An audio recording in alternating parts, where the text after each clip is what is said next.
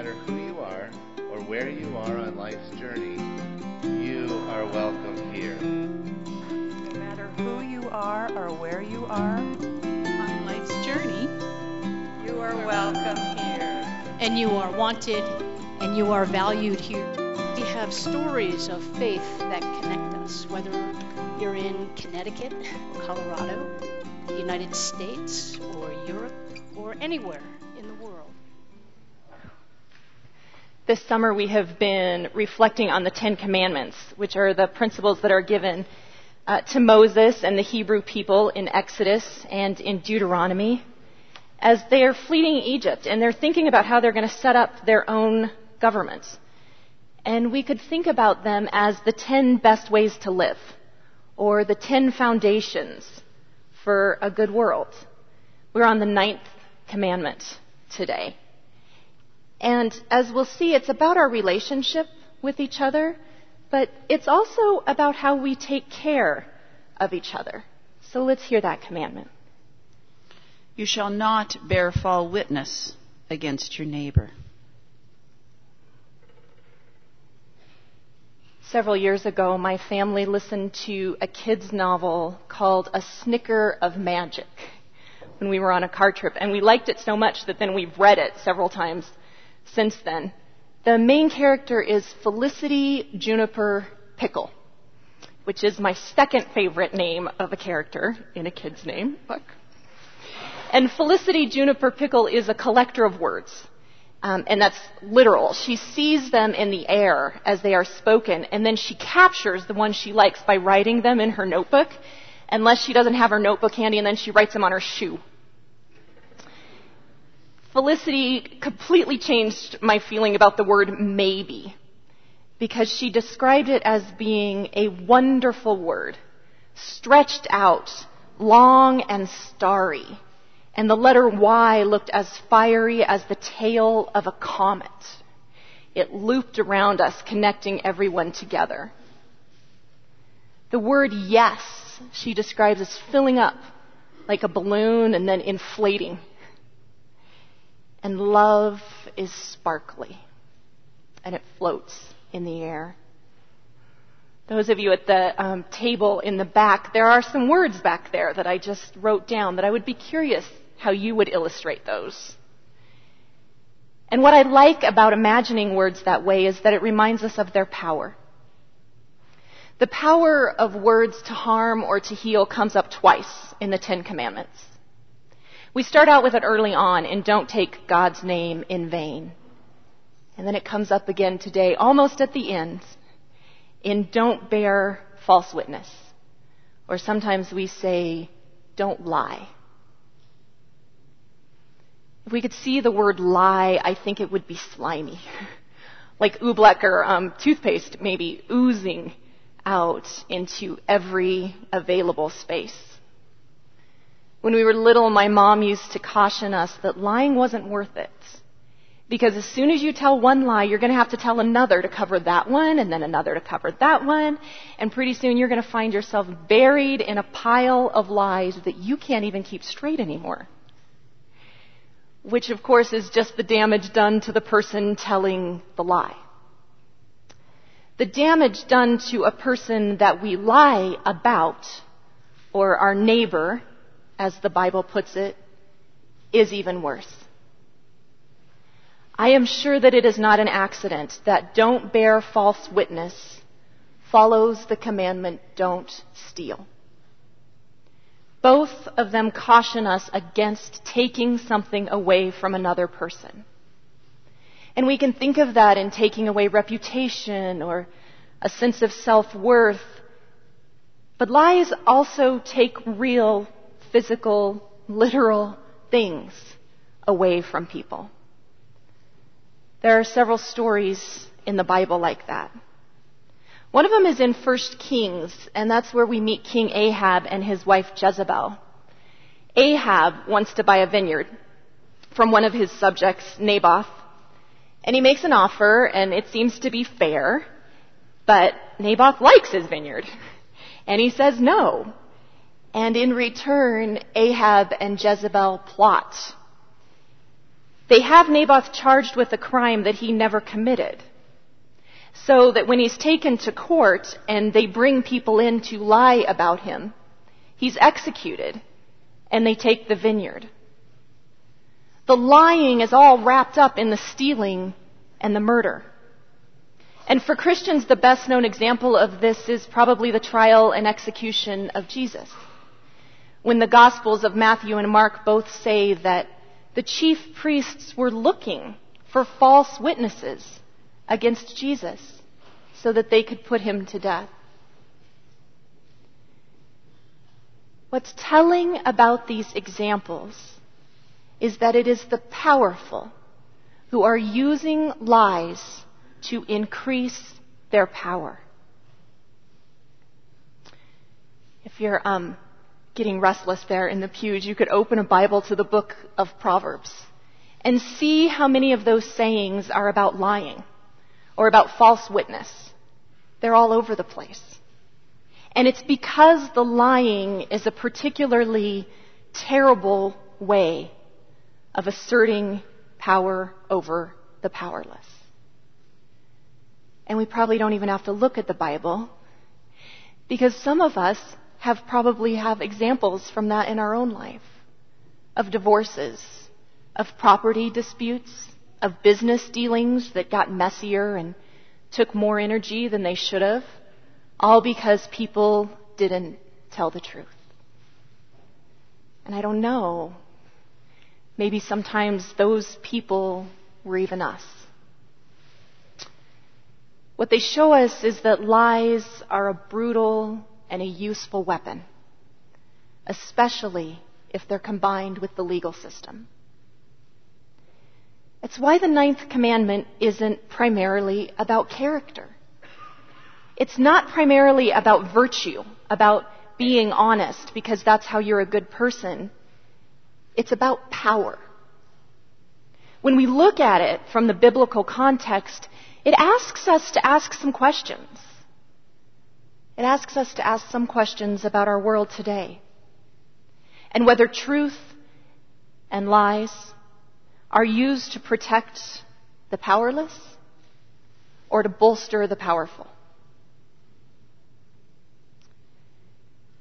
I know that's a poignant question right now because we've had a lot of time to think about it in the past couple weeks as we have wrestled with the murders in El Paso. The connection to racist speech there has become clear.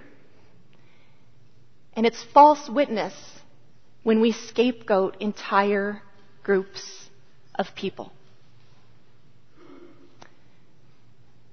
Lies are like slime, oozing everywhere. And they appear to be oozing into all levels of our conversations today. It's precisely because they ooze everywhere and because they work so well that the temptation is always there. There's been so much conversation about this, and of course there's a practical answer that there will always be dishonest people in the world. There will always be power-hungry people, and there will always be people willing to use lies to get what they want. And that's probably true. But we aren't primarily concerned with the practical answer. We're concerned with the spiritual answer.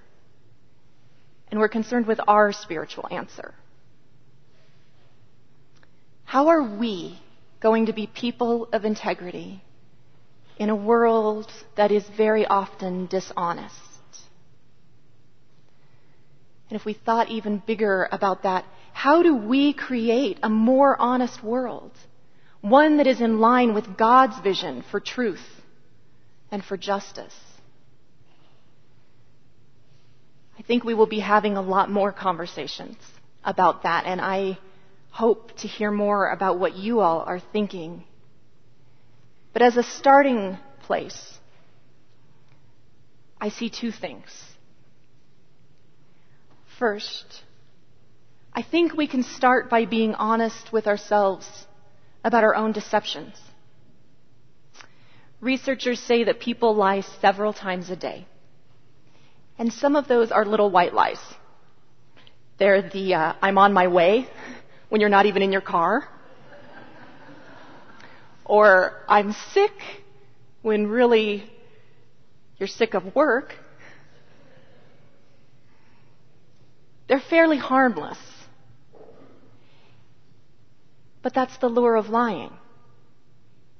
The deceptions get easier and easier to do, and we get better and better at doing them. And most critically, we get better and better at justifying them. Until we say they're just words. They don't matter. The way that we build on our lies, if we're not careful, means that I'd venture a guess that most of us, if not all of us, have told bigger lies. And I will say I have told bigger lies, ones that I am not proud of. Those are the lies that help us get away with something, or the lies that protect our reputation or make us money.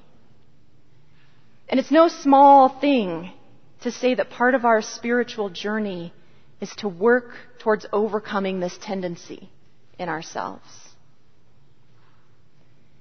The second thing I think we can do, and this is related, is to get better at recognizing and standing up against other people's false witness. And it's related because the more we practice being people of integrity ourselves, the easier it is to do that work honestly and gently. As people are coming under attack for being Jewish, for being Mexican, for being trans, for being poor, it's not a small thing to take a stand against hateful speech. And I know that sometimes what gets in the way of us confronting this isn't that we agree. It's not that we want to see it continue. It's that we don't know what to say in response. And so I'll say that for me personally, I've had to think about it. I've had to find the words to disagree with people in those moments. And I think it's worth taking the time to do that.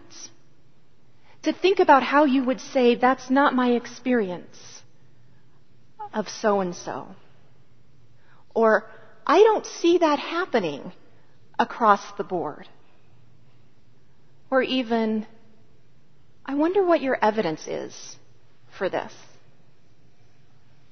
And I'm not offering those words out there with any sense of condensation or talking down.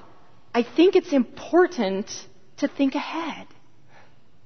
Because as much as we have pondered the power of the words to be destructive, words can heal when they are carefully chosen.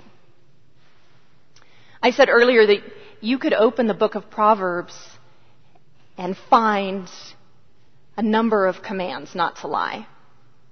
But what's interesting is that they are almost always paired with praise and promise for the truth teller. A witness saves lives when he tells the truth. When he lies, he betrays people. Proverbs 14:25. Or a soothing tongue is a tree of life, but perversion in it crushes the spirit. Proverbs 15:4.